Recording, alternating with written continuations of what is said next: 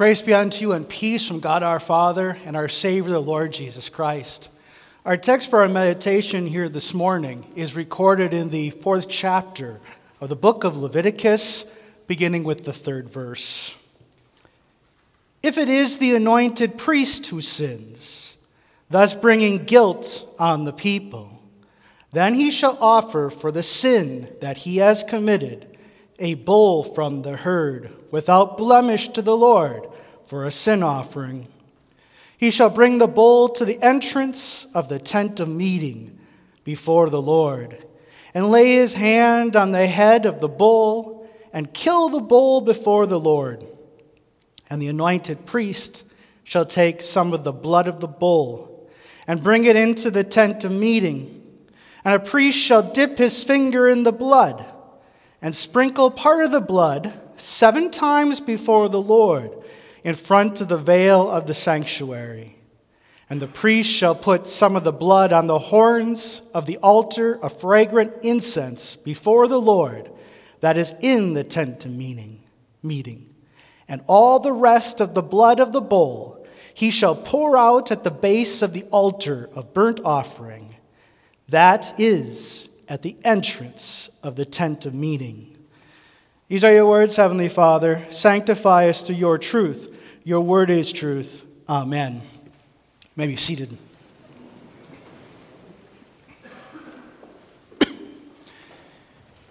In the 20th century, man learned to harness the power of the life-giving sun. He split the atom and made nuclear power. Nuclear reactors have sustained human life ever since. They light up our cities at night. They keep our furnaces roaring through the dead of winter. And they cook the food that we so desperately need to energize us in this life. But nuclear reactors can also kill when disrespected. The world learned that lesson the hard way 37 years ago, yesterday. On that fateful day, Chernobyl's number 4 reactor went into meltdown. The damage done to human life and the environment is incalculable. Not even the 2016 sarcophagus is able to contain the reactor's deadly radiation beyond 100 years. With all this in mind, let us consider this striking theme. God's temple is a divine nuclear reactor. First, we shall see that God's temple has the power to kill when disrespected through unrepentance. In the Old Testament, God located his life-giving presence in the temple. More specifically, the Ark of the Covenant. In this temple, the Levitical priests were to safely mediate God's life-giving presence to the people through the Old Testament means of grace, namely the Word, Passover, circumcision, and the sacrifices. But the sacrifices had another function as well. They were necessary to atone for sin and to purify the temple so that God could reconnect with his people. This is because sin breaks the law and defiles and pollutes God's temple, causing separation between God and man. Now, to be sure, the sacrifices didn't have the power to atone and to purify in and of themselves. Rather, they acknowledged the gravity of sin and showed repentance on the part of the sinner.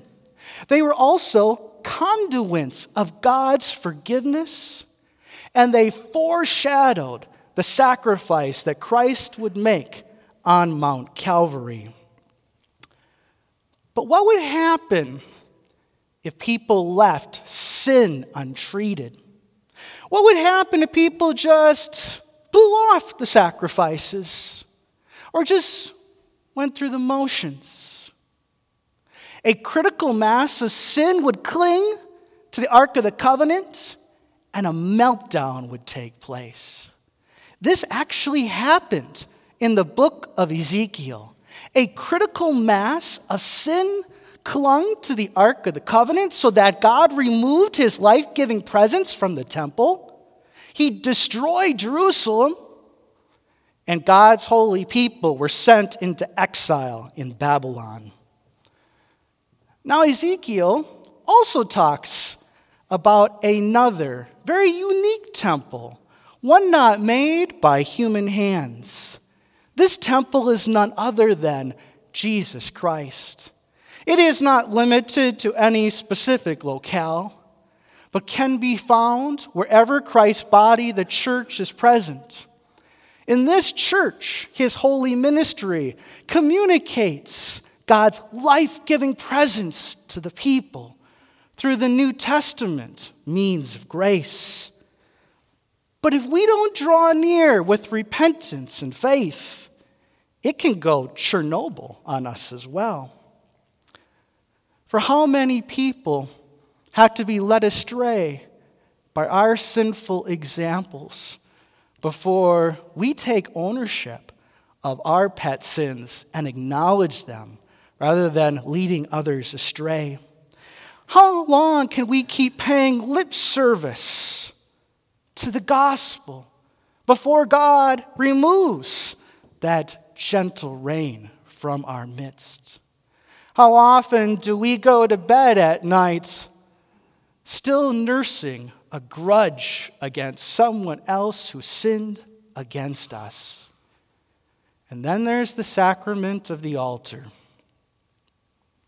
It's life-giving when received in repentance and faith, but it's life-killing when received in an unworthy manner. Do we approach the altar on Sunday with nothing more than a quick sorry, but no real genuine intention to change our sinful ways?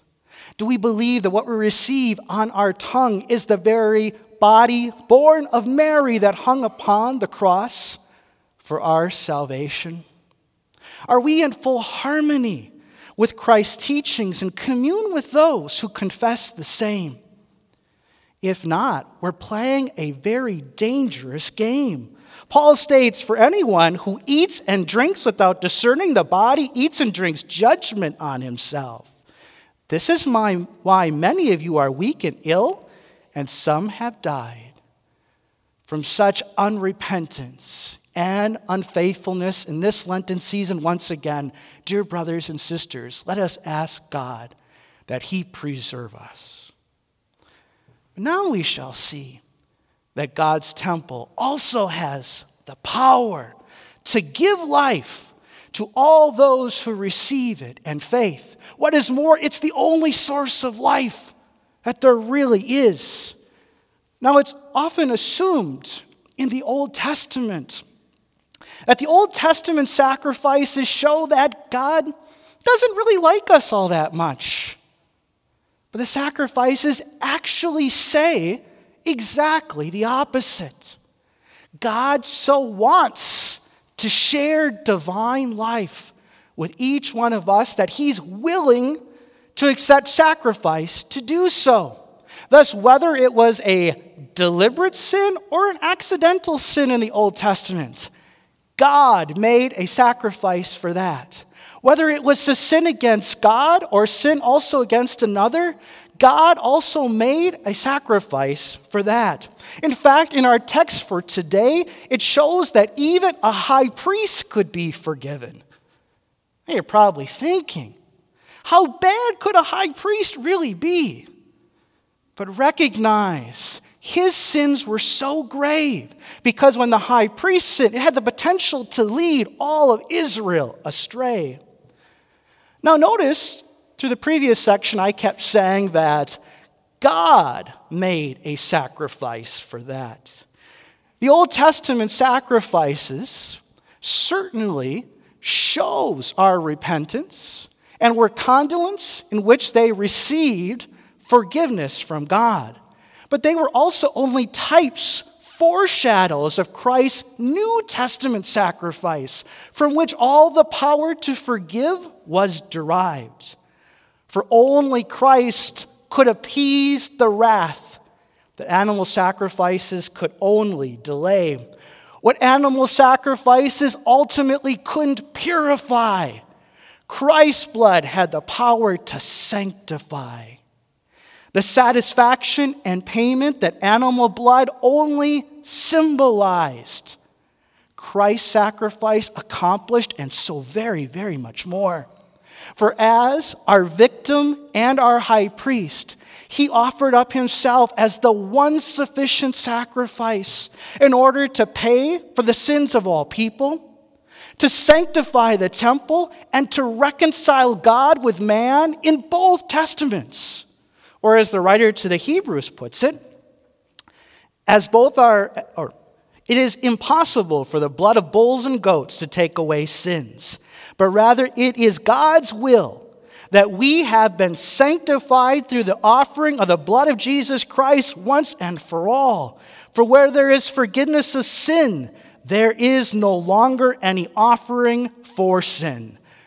Not only that, but where there is forgiveness of sins, there is also life and salvation.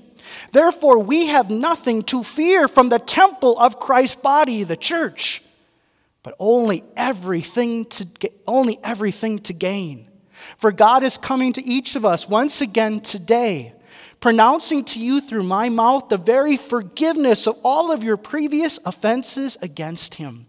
What is more, he has promised you, he is giving to you the very power to amend your sinful life and to remain in his life-giving presence forevermore. Christ's high priestly sacrifice makes this so certain that the writer of the Hebrews invites each of us to join into divine life with him. He writes, "Let us draw near with a true heart and full assurance of faith, with our hearts sprinkled clean from an evil conscience and our bodies washed with pure water. Let us hold fast the confession of our hope without wavering, for he who has promised is faithful. And let us consider how to stir up one another to love and good works, not neglecting to meet together as is the habit of some, but encouraging one another with all the more as you see the day drawing near." In the comic books, Clark Kent is called Superman because of all the power that he derives from Earth's sun. But this is nothing in comparison with all that we gain from the Son of Righteousness who radiates divine love and divine life from his healing wings. St. John the Divine was so confident of this that he says these words by holy inspiration: "Beloved, we are God's children now, and what we will be has not yet appeared. But we know that when Christ appears on the last day in glory, we shall be like him, because we shall see him as he is." God's new temple has indeed come in order to bring life to all of us. And what is more, life in abundance. Amen. Congregation may rise. The peace of God which surpasses all understanding, guard and keep your hearts and minds in faith through Christ Jesus. Amen. And let us pray. We beseech you, Almighty God, mercifully to look upon your people, that by your great goodness they may be preserved evermore in both body and soul, through Jesus Christ, your Son, our Lord, who lives and reigns with you and the Holy Spirit, one true God, now and forever. Amen.